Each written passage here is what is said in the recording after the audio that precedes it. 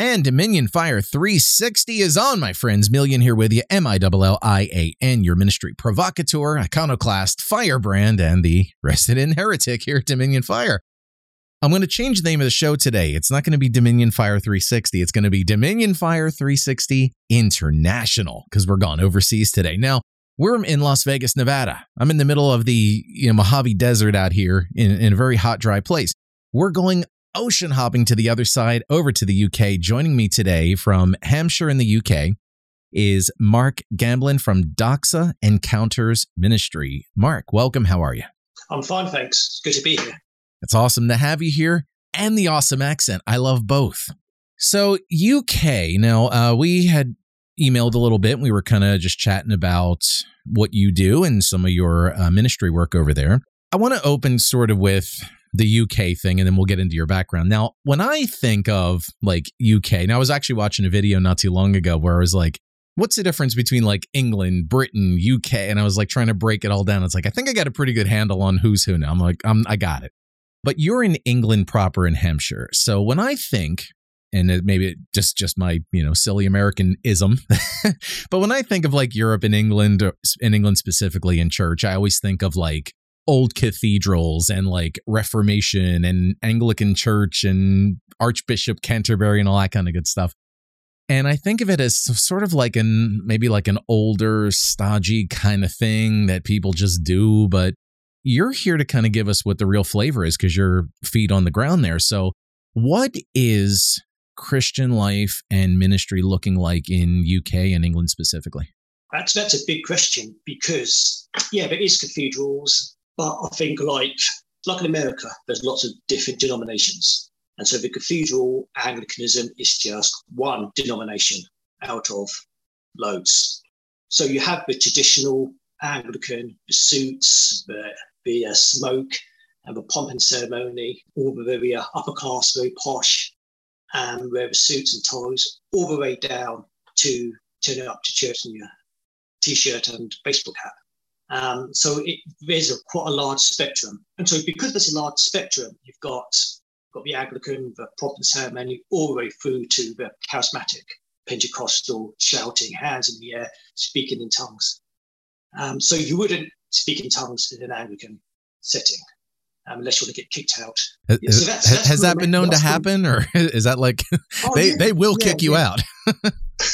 Yeah, well, I mean, some Anglican churches are more open than others, but you're not going to really, Church of England, you're not going to get someone standing up, prophesying and giving words of knowledge. That's not massively, by and large, apart from the odd exception, that's not really going to happen. Give us sort of your background, your experience. Tell us about you, and you got started at a young age in this, and then let's take it up to the modern day and how you contribute to your area.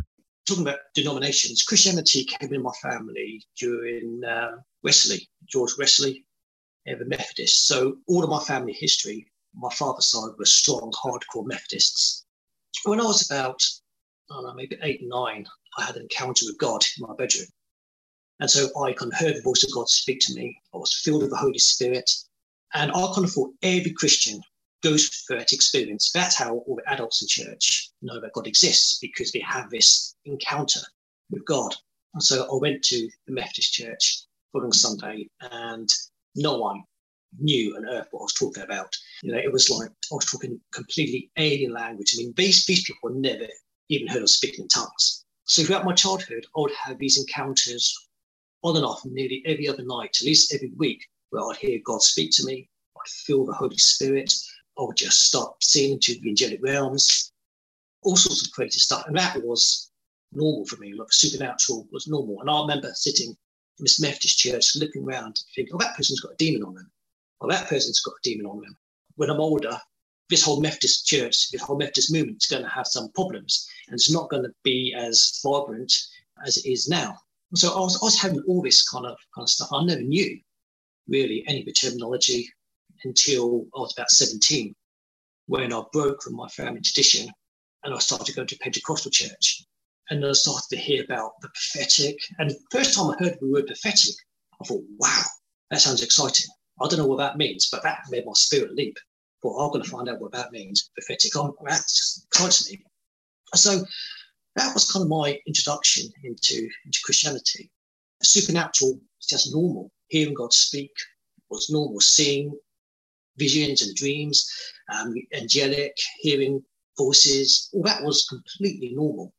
And I never knew Christianity outside that. In fact, even now, I don't know what Christianity without that would look like. I can't sort of comprehend it. Yeah, so that was kind of my background into my journey into Christianity. All right, couple questions here. Because now, when you first heard the voice of God, I've heard the audible voice of God maybe 2 times in my life that I can actually say the first time I heard it, I nearly jumped out of my skin. It startled me. I was like, just jumped. The first time you had that, was it an audible thing, or did you just kind of perceive it spirit-wise like a lot of people do? How did it come to you, and did you know right away what it was, or were you kind of freaked out? What happened? Yeah, well, I went to bed. I must have been 8, 9, 10, that kind of age group. I can't remember specific now what age it was, but it must have been 8, 9 or 10, that age. So I went to bed as normal, and I was laying in bed, just waiting to go to sleep. And it was just like I do every night. And I heard a voice saying, "Hello, Mark." And straight away I knew that was God. I didn't know how I knew it was God, because I come from a Methodist background where they don't talk about things like this. Churches, an hour every Sunday, you sing a few hymns and you go home again. I just knew it was God. I don't know how. I just knew that was God. So I said, "God, is that you?" "Yes, Mark." And when I was immediately then filled with the Holy Spirit, and I had no terminology. I used to call the Holy Spirit the feeling. When you feel the Holy Spirit and you feel God on you. So I just called the Holy Spirit the feeling, because I had no terminology for. And then that kind of went on throughout my childhood, just hearing God speak to me like that. And then God spoke to me about my future and things that He kind of wants me to do. So that was my experience of the audible voice of God. When you were at your family church and you said you tried to bring it up and they were kind of like not sure what to make of it until you were 17 throughout that time, were you trying to explain to people what was going on, or were you just kind of keeping it to yourself and going about life? Because if you say it, you're a little kid, you say it to your parents, they are be supportive. "Oh, that's lovely, honey. You run with that." Were your parents like that, or were they kind of like, "You need to stop that"? That's not the accent they would have, but you need to stop that, or because you decide to make that choice to leave a family church, especially when it's like a more traditional established church. There's some fireworks coming. So how did that whole kind of living that out, how did that ultimately show itself with family and going through and leaving a family church? That caused issues. My mother, she kind of was slightly open to it all. And she had some friends later when I was about 13, 14 that kind of started to go to Pentecostal churches. So she started to slowly be exposed to it. But she was slightly more open. My dad, not as much, because all my family went to Methodist churches. But this is the first gambling since John Wesley not to go to a Methodist church. So it did rock the boat a little bit. In the end, I was allowed to go there, but don't speak about it. Don't talk about it when you come back. So yeah, it was breaking that family tradition was kind of hard. You were also saying that as you got filled with the Spirit that you started perceiving things and you started saying like seeing demons on people. Did it always affect you like in a visual sense, like a seer sense, or did you get like a shuffling of all different kind of things? Like what was the main way that you began operating in that? When I was praying on my bed, it would be a lot of godly stuff that I'd see. But outside of the prayer context, it would be mostly demonic stuff. I wouldn't see godly stuff. Mainly, I think, because I was nowhere where it was godly. I was either in school or, just the world environment. So there wasn't any Christianity going on around me. So all I'd see was demonic stuff. So the first time I saw something, I know now it was demonic, but back then I didn't know. I was in church and I saw sort of like a blackness around someone. And then I started to perceive like something's not right. I can't put my finger on it, but something's not right about that person. I don't know what it is, but something just doesn't seem right. It just doesn't connect with me. But I remember at school, I went through a period where I was just seeing demons all over the place at school. So I'd be in class and the teacher would start having horns coming out of her head. Or I'd see things on people's backs at school. And that was like really, really out there. I remember once I accidentally let slip that I hear God speak. To say that you hear a voice, Christians, we know what we're talking about. But I remember at school, I went and said, I hear God speak. And the teacher said, what do you mean you hear God speak? I said, well, God speaks to me. And they said, what? You're hearing voices? I said, oh, yeah. Because to me, it's completely normal. And I had no wisdom, I had no filter, anything like that. And I got sent to the school, sent me to see a psychologist because they didn't understand what I was talking about. And so next minute, my family were called into the school and they weren't Pentecostals or anything like that. So it was hard. Really, I look at that now. I think, man, how did I get through that? It's funny because when I know what you're talking about, it's like because I just say you perceive it. It's like you kind of hear it, but in your head, or you hear like you almost like you hear the thoughts of God, if that makes sense. And a lot of times it's people are weird. Like it's like you hear God. I'm like, yeah, you don't, and I'm the weird one. There's a lot of us that actually get stuff, and then if you ever drop like information on them or read their mail or word of prophecy or something like that, it's always great to see their reaction when they're like, how'd you do that? I'm like, I just told you, man. So you sort of, from what you told me, you have really been leaning towards the prophetic side, and then everything else comes out of that. When you started getting a hold of this and you started kind of walking it out as you're getting older, getting more wisdom and just becoming aware of this, how did it pivot then into prophetic? Is there a reason for that specifically, or kind of give me like an overview of that? When I was 18, 19, I joined a training course in my church. So for 3 years, we learned about theology, Bible, but we talked about gifts of the Spirit as well. And that was against the whole backdrop of Toronto. So the Holy Spirit was like sort of moving. So the church I was in kind of called that whole Toronto win. So it was, the prophetic started to become normal. People talking about, I hear God say this, I'm getting pictures of this. So it started to become normal. So I was started to get more and more open to it and more exposed to prophetic. And then it kind of I slowly started to do it.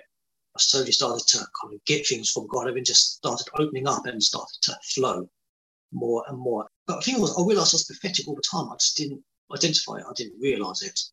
So I think that was some of my journey in there. Then after that, I spent maybe about 3-4 years in prayer. So I would go to my church. In Luke, beginning of Luke, there's a prophetess called Anna. Mary and Joseph took baby Jesus to see Anna, and it says about Anna that she was a prophetess, a widow who stayed in the temple night and day in prayer.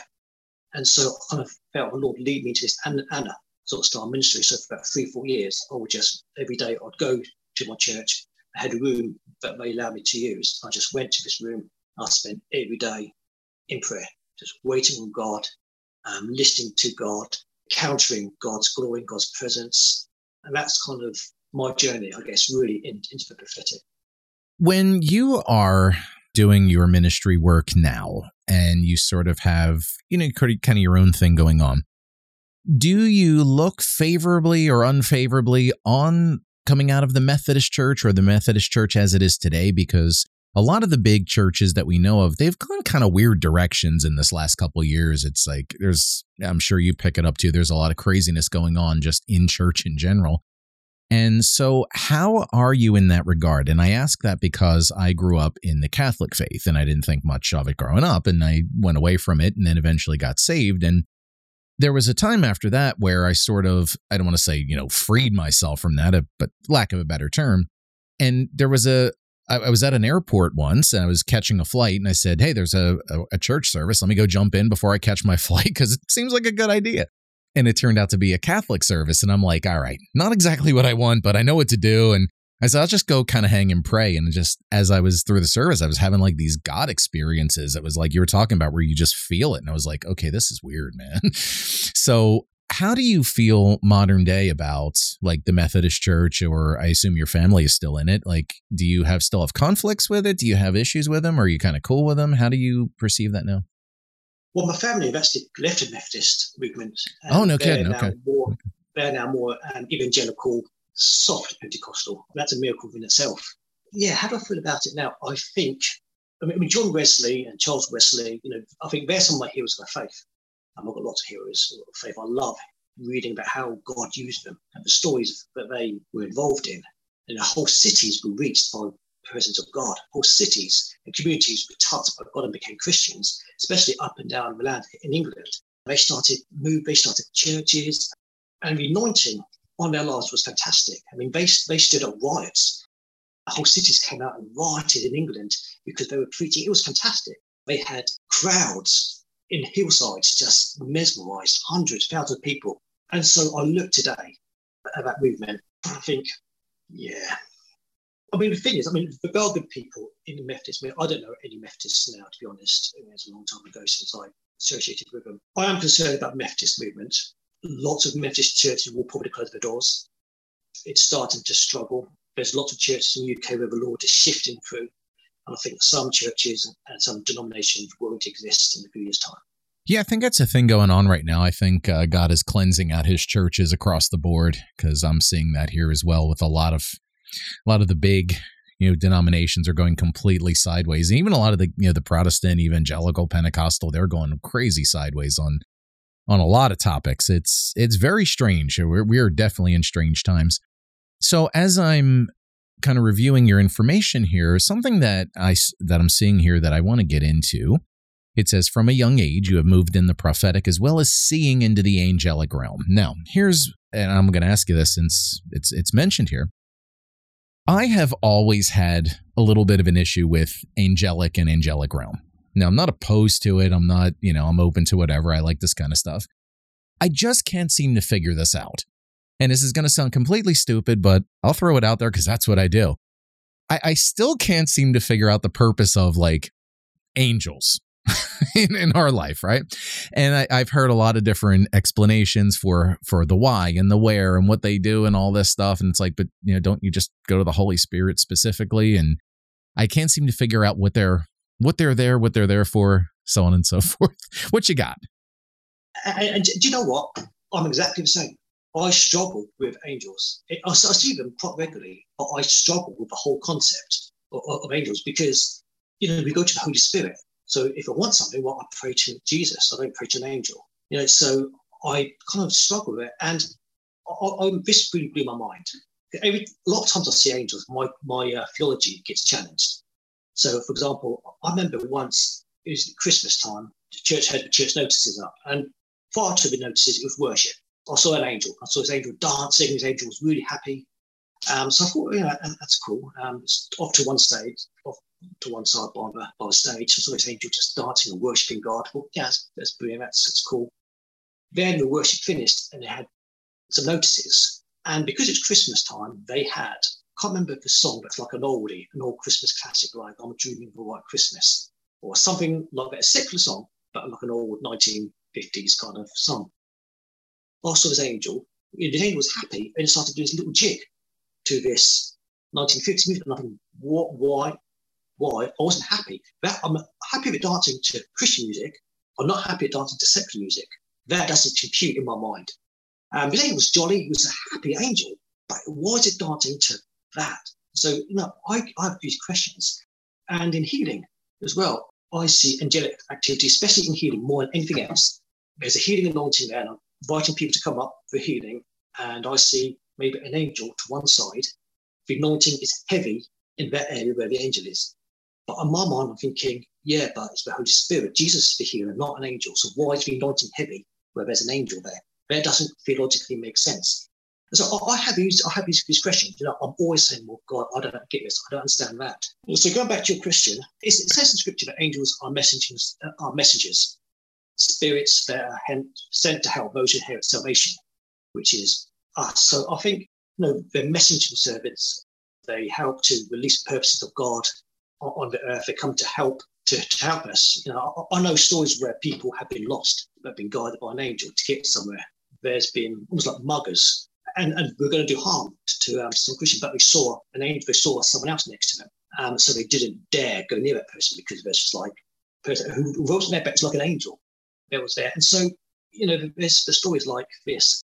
I remember, Tom, where I had this encounter where it was like it's a demonic dream.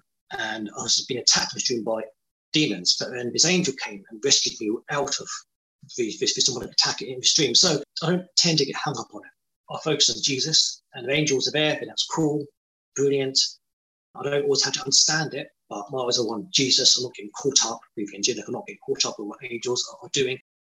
And I just flow with the Holy Spirit. I think some of the confusion comes in when people tend to go off on one with angels, and it's all about angels. And I think tend to be probably a little bit dangerous in their theology, because you're taking your eyes off of Jesus. It becomes all about the angels. The angels are doing this, the angels are doing that. And it's great, we cooperate and co-labor with God. But when it's all about angelic activity, I think then we can start to go and lose our plot a little bit. So it's all about balance. I think wisdom and balance. I think it says in Corinthians or Ephesians about having the gift of revelation and wisdom. And so it's to need the revelation from God, but the wisdom at the same time. And without wisdom, I think prophetic and that kind of stuff can go way out there. And lose the plot. That's why I think you need wisdom. So after all this stuff that you've been involved in and you've brought back together and started getting into ministry, how did you actually get into ministry? Where did Doxa come about? And what do you do locally with all this? Going back to when I first became a Christian, when I was 8 or 9 or 10, one of the things I said to the Lord during that period was, God, is there anything I could do for you? God said, yes, there is, Mark. When you're older, I want you to go to different countries, speak to different countries. I want you to give a word, what I say, speak out to different countries, what I give you to say. That, from that point on, that was my mission in life. So I think that was my focal point. So I aimed, everything in life was aiming to do that. So when I left school, I went to train theology, Bible in my church, and I spent time praying. And then I got married, started a bit of a family.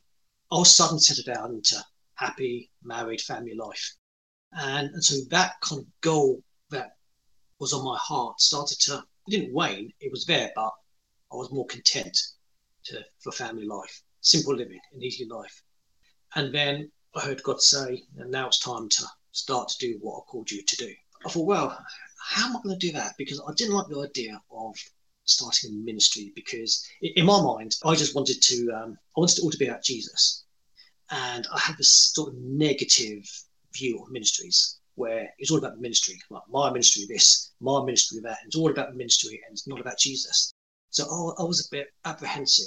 People aren't going to be able to relate to it. How are people going to connect with what I want to do if I refuse to have a ministry? And so I thought, well, I'll reluctantly do one, but I'm not going to call it Mark Gamblin Ministries, because I'd be boasting, I'd be like bigging my name up. So I'll be promoting my name. I don't want to promote my name. I promote Jesus. I'm good at that, but I don't want my name to be over it. I just want to decrease. I want to be in the background. So that's my kind of approach. And so I thought, well, what am I going to do? And I thought, I'm going to call it glory. A lot of stuff I do is about the manifest glory of God, releasing the manifest glory of God and seeing the manifest glory of God come in. So I thought, well, doxa is like a New Testament Greek word for glory. So let's have our glory encounters, ministries, releasing the glory of God, releasing the prophetic and healing. I slowly started to do it. Slowly. I didn't have a clue, to be honest, on how to go about starting a ministry. Didn't have a clue on how to go about doing it. But I just slowly, one step at a time. What is modern day ministry looking like over there in the UK? Are you generally well received, or is like the culture getting to the point where you're getting pushed off to the side? Because here in the US, it's generally been pretty open. People are kind of cool about it, but I'm starting to see a little bit of a trend where people are, I guess after the whole 2020 and all lockdowns and everything, people sort of broke two directions. They either seemed to go really hard towards secular, or people started coming back to faith, is what I've noticed. And so you kind of got a 50-50. What's it looking like over there? How, in the general culture, how are you received with what you do? Within the church, how I'm perceived is generally good. I get the odd heresy hunter. It doesn't like the other week. I was speaking at a conference. We put a conference on, and we gathered prophetic people from across the entire region, and it was brilliant. And when I spoke, the Holy Spirit invaded the meeting. The glory of God came down, and people were falling like flies, like dominoes, on top of one another, and demons were just coming off people. It was fantastic. In my mind, it was like the ultimate meeting. I had to stop preaching. And because the glory of God was just coming through, you kind of end, at the end of it, you're all happy at home, thinking, it was good, Lord God. Then the emails from the disgruntled people come in and saying, I should have finished preaching my talk. I've no right to, I dishonored God by what I've done. The Holy Spirit doesn't like what I've done. And, you get the heresy hunters and you need to be careful you don't end up like a false prophet. And, what? And you've got 98% of the people of loving it when you've got the small hinge of people going, yeah, it's very like a supernatural. And I think what I noticed about England is, especially with Pentecostal charismatic churches, is that you kind of got two groups. You've got the group which say they love the supernatural, healing, prophecy, gifts of the Spirit, the manifest presence of God, the Holy Spirit coming in, but they give it its lip service. It doesn't go further than that. Or they would welcome the prophetic as long as it's that nice edification, exhortation word where they say, where almost like someone's coming in with baggage. Let's take our baggage off this morning. That's as far as it goes with prophetic. Anything more than that, we don't really like it. Then you've got the other side where we just want to go for it. But it's the majority of churches let's give lip service to it, but let's not really go for it. I mean, I don't know many churches in England where on a normal Sunday morning, there'd be salvations, healings, prophetic breaking out, the glory of God breaking out, people come to know Jesus, demonic coming off people being set free. That would be the rarity, and that wouldn't be the norm. And my job is to say, well, let's make that the norm. Let's raise our standards as to what can and cannot happen in church meetings. Let's go further with God. So I think that's the general consensus. And I think to be honest, a lot of England, British churches look to American churches for that kind of stuff. And so there is some prophetic stuff in England, but the majority of that kind of environment is America. We just take stuff from America and kind of feed off of the American evangelists, the American prophetic stuff, which is great because that's, I think, part of America's destiny in the world is to release this kind of stuff into the world. But I think, it's great, but where's England's voice? Where's British voice? It's great to receive this kind of stuff. It's fantastic. We need more of it, but we need to start to see that raise up in our own land.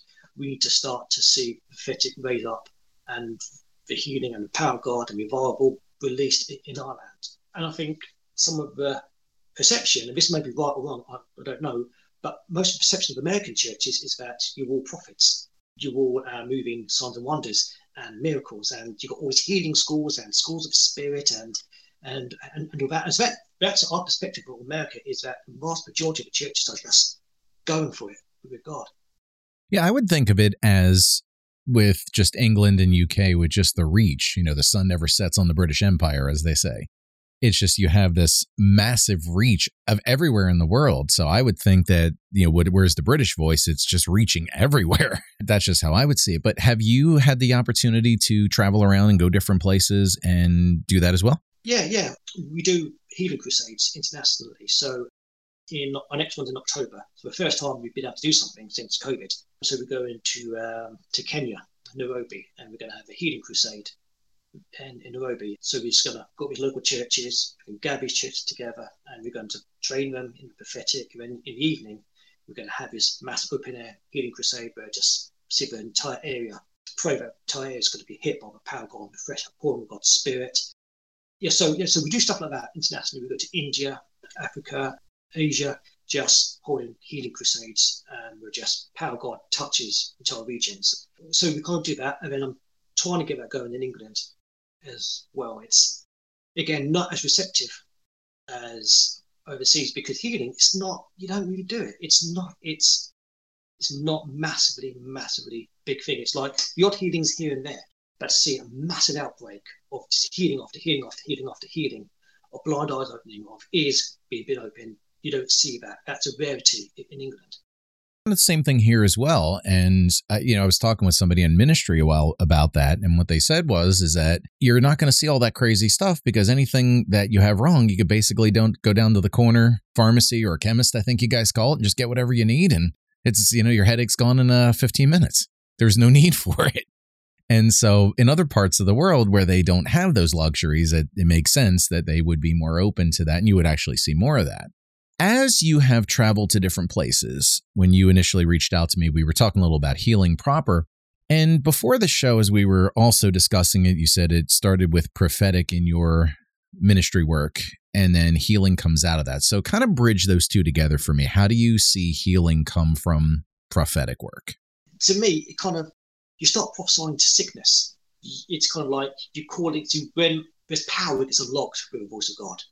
In Ezekiel, where you were dry bones, Ezekiel prophesied to the bones, these dead, lifeless bones, and they came back to life. In a sense, the prophetic is like saying the prophetic calls things forth. The prophetic speaks things forth and calls things into existence. So blind eyes, I speak life into blind eyes. In the name of Jesus, blind eyes see. Again, so it kind of flows like that. And you've got the words of knowledge as well, like, people here have got a certain sickness for so many years or whatever, and this is what the doctor says, come forward about you. So it kind of all starts to flow together. And sometimes it's like, well, you've got a bad knee. Well, this knee is going to be used to be praising the Lord. This is the destiny of your knee. Your knee is not to be bound. Your knee is to be used to be praising the Lord and jumping up and down. And that's the knee's destiny. And this current situation doesn't conform to what God says about that knee. So therefore, in the name of Jesus, I speak the word of God into that knee and be healed in Jesus' name. And so it flows like that. If I make it sense, I haven't quite got it figured out, but it just it sounds like you're working with that dominion and authority, commanding what you need to happen, but at the same time, you're speaking the purpose for why that commanding is happening. So yes, that knee is going to be healed, but here's why. So it seems like that's what's blending those two together. As you've done this in ministry, share with me some healing testimonies. Tell me some of the crazier things you've seen. The first time I saw cancer healed, there was this guy in India.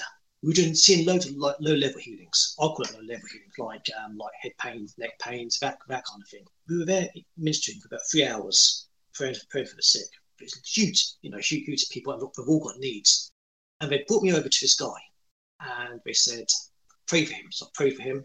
But because of the amount of people, I went on to other people that brought me back over to him. So I said, well, what's wrong with this guy? I said, he's got throat cancer. He hasn't eaten. I drank him out for about 6 months or so, and his guy was riveted. He was proper sick. And so I prayed for him, and then I walked away. And since I walked away, I heard God say, you walk away now. You could be walking away from the biggest miracle you've seen. So I kind of turned back. I went over and I prayed for him. And then over the course of 5 minutes, 10 minutes, he started taking in food and more drink. And he was a Hindu. And so he became a Christian. And his family became Christians, and the word spread throughout that village. But that healing broke me through into seeing, because it was low-level healings, but that healing then broke me through into seeing loads of that sort of level healings. We started seeing there's a little girl. She was born with a birth defect, and her hand was like twisted. It's all just people can't see it, but her hand was she's about 7 years old. It was mutated, twisted round, completely deformed. Prayed for it to straighten in Jesus' name, and the whole hand started moving and became completely normal. This deformed hand, in the space of 5 seconds, became completely normal. It's like twisted body parts. And then we've got a YouTube clip of this. If you go to YouTube, my YouTube channels, there's this lady in Africa, and she had stomach tumours. And so prayed for her, prayed for the tumours to come out of the stomach, and she started vomiting out the tumour. And so it's a bit gross to look at on the video, but if you get a chance to look at YouTube videos on our website, there's you see the vomit, you see her vomiting up a tumour. It's like a big pool of tumours on the floor, and she's getting up and she's jumping up and down completely pain free. So it's stuff like that, and those healings break out a high level of healings because people see that when their faith is increased. So when you start to blind eyes and there's a boy in India, and he was mute, he couldn't speak. Prayed for him, and so of course about 10 minutes we just continued praying. Prayed for him, say, can you say Jesus? And he couldn't say anything. Then gradually it was like Jesus. Then he said, Jesus, Jesus, Jesus, Jesus, Jesus, Jesus, Jesus, Jesus, Jesus, Jesus, Jesus. And he was completely healed. He was like, and then he followed me around. He was like holding my water bottle. He wouldn't leave us alone. It was like, so, and his family were in tears. And again, those healings travel around the community because people see this boy. They know they've seen this boy since he was born. They knew he was deaf and dumb, couldn't speak. And now he's speaking. And that's a testimony to the entire region. Then they're all become Christians. So the churches are then suddenly exploding because they're all coming to know Jesus. And do you still keep in touch with any of those? Do you hear reports that come from after the fact? I'm still friends with the pastors there. We're hoping to go back next year, hopefully. So yeah. I mean, that's how I know that the stories have gone around the villages, because they come back and told me, the story has now spread and our church is now big and our churches are experiencing revival and healings are continuing even though you've left and people are getting the Holy Spirit. And so we get the stories and so it's always good to find out, because sometimes in the back of my mind I'm thinking, but especially when you can't see the healed, they say, how do you feel? And say, I'm better. In the back of your mind, you think, I wonder if you are better. But we pull back and say, weeks later, they're still saying, we're properly healed. And really, okay, cool. That's brilliant. Because sometimes you just doubting, you get a sender just to shut me up, aren't you? With a lot of those cases, after you minister healing, you so want it right there on the spot. And sometimes you just got to wait it out. And you just have to have that faith. You just have to just be like, all right, it's done. And then, eventually you might hear something. I've heard something back from someone like 2 years after the fact. And I was like, well, you tell me now. I've been worrying about it for 2 years. So I completely get that. Over the last couple years, with everything going crazy and the world just basically losing its mind, as people that operate in healing, and especially with us, it was one of those things where we should have been able to be part of that, but, being locked in your house and being not allowed to go anywhere near anything, it was a very weird paradox. It was a very strange situation. Given that whole virus and pandemic and everything, what was your general read on the situation? How did you operate through that? And from what I remember I think in like the London area and throughout England, it got pretty bad for a while, I remember. So what was your experience going through that, and how did you minister and do healing through that? For that, but maybe a year and a half, we couldn't do pretty much anything. So the churches shut down. We couldn't open churches. They were all public gatherings were kind of banned. And when they did open, you had to have certain spaces, a certain amount of people in the room. It was crazy. So we couldn't do any ministry at all. So anything we done had to go online. So my reading of it was, in a sense, I had this almost like a picture of a church. It's a church on the street corner, and on the street corner, prostitutes mix there and drug addicts mix there. But there was a church there, and because this church was in this corner, meeting in this corner, that impacted the area. Just by people worshipping there every Sunday in a week, that just spiritually affected the heavenlies. But because that church door was shut and the church had been silenced, darkness was starting to grow heavy in the area because there's no voice there. Then I saw a church that used to meet in the school hall, and it was no longer allowed to meet in the school hall. That was affecting that community, is affecting the area, and crime was going up in the area. The demonic was increasing in the area because there's no light there because it was shut. My reading of it was that actually churches should have, the moment when the nation needed the body of Christ, the moment when England needed the church, it needed the body of Christ, it needed something, the church shut its door. I understand that there was health stuff.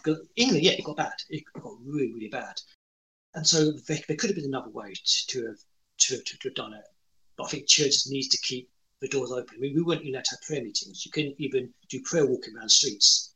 Everyone was in the houses, shut down. You weren't even allowed to do anything apart from go to the shops or go to get medicine. The moment when the nation needed the body of Christ, the moment when the nation needed the church, needed the voice of God, the doors were shut. And I think that was unfortunate. It's disappointing, no doubt. But fortunately, out of that whole experience, for as much bad as everybody went through, there were some great things that did come out of it. Like, for instance, I can order food and groceries and don't have to go to the shop anymore. They'll just deliver it to me, which I think is wonderful. Any restaurant I want, they'll bring it to me, to my front door. I'm like, this is great, man. But the one cool part about it is kind of like with how we're connecting now through online, whether it be Zoom or Facebook or Messenger. Over the years, we've had many healing testimonies happen over Skype, for instance, or over video stream, however we did it. And I know throughout the pandemic, like normally we would do hospital visits. They wouldn't let you anywhere near a hospital, man. And so it's like, I can't get in there. I got to stand like outside or, point my hand at the hospital or whatever. But the good part is that we did have a few people that reached out to us that we were able to connect like on Facebook or on Messenger or on Zoom and actually pray for them for healing from COVID. And everybody's still around today. So apparently something works somewhere. And so that was good. So it wasn't a total loss. It's just, I think in a lot of ways, like you were saying, it's sort of exposed where we think we're strong and we may not necessarily be as strong as we think we are. And we got to work on that. So in a way, I think there was clearly a lot of bad, but I think there was some good that came out of it. So all I could say is that hopefully that teaches us better going forward. We have to just repent of what we did wrong and just kind of pick up and go forward. You agree? Yeah. I think cyber church has massively increased. I mean, the church can now reach people where it couldn't have reached before. And so, there's some great stuff that came out of it. It did happen. Going forward now that things are kind of opening up, I'm sort of getting the sense they may try this again. We don't know. We'll see. But if things somewhat normalize and we get to have a little like normal life again, what is the future going forward for Doxa Encounters? What are you planning to do? How are you going? Where are you going from here? What's the plan? Well, the plan for overseas is to do healing crusades, and that's half the problem. Planning overseas stuff, because I don't know what the COVID situation is like on the ground. So at the moment we're planning stuff for October in Kenya, but it could change at the last minute. I mean, that's ministry finances which have been wasted. So it's being wise and praying with that. So anyway, so overseas stuff, we're still going to do stuff overseas. England wise, we're holding conferences and events. So we're going to hold conference in November on Prophetic and National Conference. Then going forward to the next couple of years, we're going to be holding maybe 3, maybe 4 conferences a year, big national conferences. We're going to hold prophetic nights, prophetic events. Later this year, when I get back from Kenya, we're going to hold healing meetings in a city nearby. Because what I realised is when you go overseas, the anointing is so much stronger than it is when you're doing stuff nationally. So I kind of want to go overseas to a healing crusade and then come back and the next day do stuff in the UK straight off the back of it. So we're going to do healing nights in October. Then I want to do stuff around the country, just taking like the power of God and the healing power of God and just take that around the nation and stirring the church up to hunger for more of God. There's so much more for the church to encounter. So I just want to stir that up around the country. So that's some of our plans. So when people come to one of your events or your services or anything that you're doing, clearly you're going to teach them how, and equip them on how to do stuff. So someone that may be listening to this podcast and has an interest in prophetic, because that's a very, very huge thing. How would you teach or coach someone to operate in prophetic? How would you get them started? What would you show them? How would you tell them if someone's brand new and they're like, I love this topic, I need to start? How do we start? I could always go back to, it's part of hearing God speak as part of the normal Christian life. For example, in the Old Testament, there's only a few prophets. Not everyone was prophets. The Holy Spirit came on a select few people. But in the New Testament, when the Holy Spirit came in Acts chapter 2, the whole Acts chapter 2 experience was all about, a lot of it, prophetic. Your sons and daughters will prophesy. Your old men will dream dreams. Your young men have visions. I'll pour out my spirit on all flesh and they will prophesy. So much of Acts chapter 2, baptism of the Holy Spirit, is about hearing God speak. So the first step would be being aware that God speaks and that God wants to speak to you, that he's actually a chatty God. He's God like a chatterbox. He has something to say about everything. I say, well, just start to position ourselves in prayer to listen to God speak. And intimacy, for me, a lot of it goes back to intimacy with Jesus. Pursuing intimacy with Jesus and closeness with Jesus. And that just seems to open my ears a bit to hearing God speak. It all comes out intimacy with Jesus. So it's being aware that God wants to speak, soaked in the Holy Spirit, and seeking intimacy with Jesus would be my starting point. So what does that actually mean? Because you'll hear people use that term a lot, intimacy with Jesus or my private time, my prayer closet. What does that actually mean? Like, what does that look like for someone? Well, I actually wrote a book called Romancing Jesus, which is all about, you can buy it on Amazon if anyone's listening. It's all about intimacy with Jesus, about being hungry for God. So for me, intimacy with Jesus is pouring my love out to Jesus. It's telling Jesus how much I love him, how great he is, and to want to seek closeness with the Lord. And I just want to spend time in prayer. A lot of people spend time in prayer because they want to get something from God. There's some sort of ulterior motive behind it. Not everyone, but a lot of people have a prayer request, a prayer list. For me, it's about spending time with Jesus for no other reason than you just want to be with Jesus. Just want to spend time being with him, just speaking to him like a friend, speaking to him, just being in his presence, just telling you how lovely he is and how much, just love the Lord. So for me, that's what intimacy with Jesus kind of looks like. Yeah, I often say that through discernment is kind of how I pray, because I kind of function very, very sharply in discernment. Sometimes, like you're saying, it's hearing God or hearing what he's trying to tell you, not even audibly, just kind of perceiving what he's talking about. If prayer is a conversation, sometimes you could just, shut up and listen. That's kind of how I think I do it as far as prayer, because like you said, he's a very, very chatty kind of guy, and you just kind of, just shut up and listen, just like, I agree. Just kind of give him the active listening thing, and we're praying now. I like it. But it looks like you got a couple other books, and we have Healings in the Bible, and we have Romancing Jesus, Bible Dreams, and Entering the Glory Realm. Tell us about some of your books and your writing. Well, so Romancing Jesus is all about intimacy with Jesus. It's about prayer, basically a book on prayer, on an encouragement on people who want to be more intimate with Jesus, if you want to grow in intimacy with Jesus. So it just encourages you and helps you along that path. Entering the Glory Realm was the first book I wrote. That was about encountering the manifest glory of God. That's based on Exodus 34, where Moses went up the mountain and said to God, "Show me your glory." God said, "I'll cause all my goodness to pass in front of you." And that's one of my favourite scriptures in the Bible, "Show me your glory, God," and about encountering the manifest presence of God and seeing the manifest presence of God released into churches, released into communities, released into cities. So that's what that book is about. And then Bible Dreams is basically a study on every dream in the Bible. It goes through every dream, analyzes the dream in a biblical, political context, compares and contrasts some of the dreams in the Bible. And so basically, if you want to hear more dreams from God, in my mind, is if you want to move at a deeper level, study in the Bible. So if you want to go into more the prophetic and study the prophetic in Scripture, immerse yourself in the prophetic in Scripture, because the Bible is more than just ink on a page. The Bible is live, it's interactive. There's supernatural dimension, impartation that come from Scripture, and by soaking in the Bible, you catch something. It's supernatural.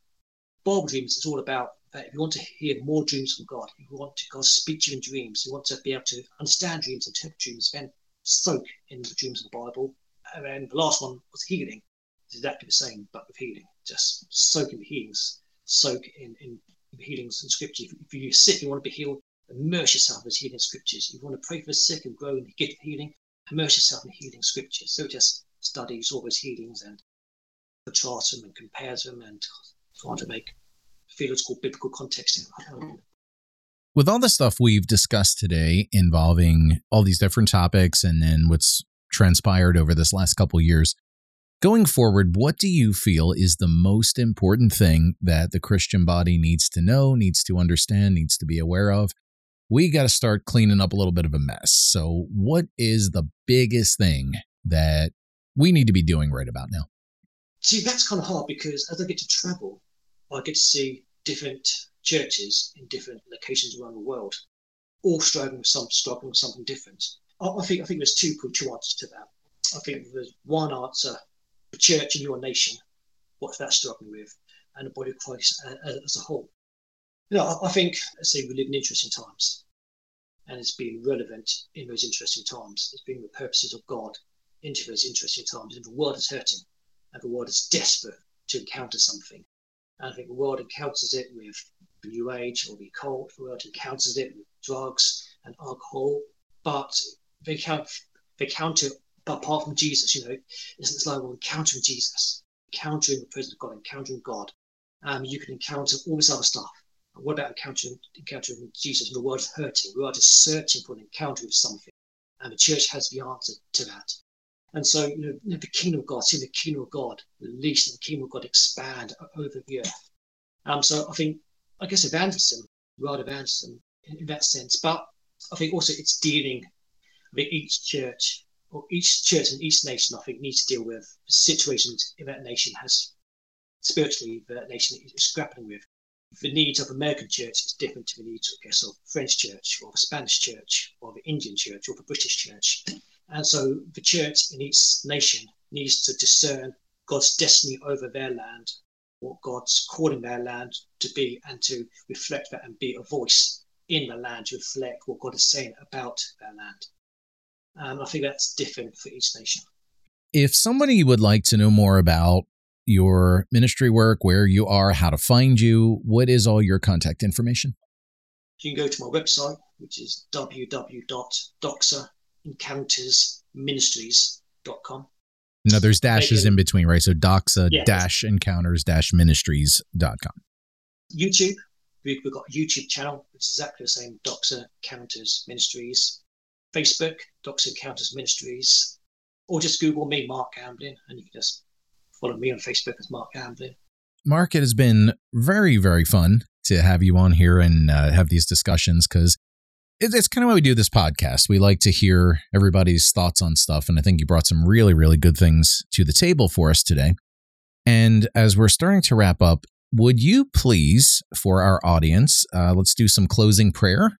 And if you feel anything prophetic or healing or word of wisdom, knowledge, anything that comes across your radar screen, would you just go ahead and drop it on us today? And let's finish this one strong, man. In Jesus' name, yes, Lord God.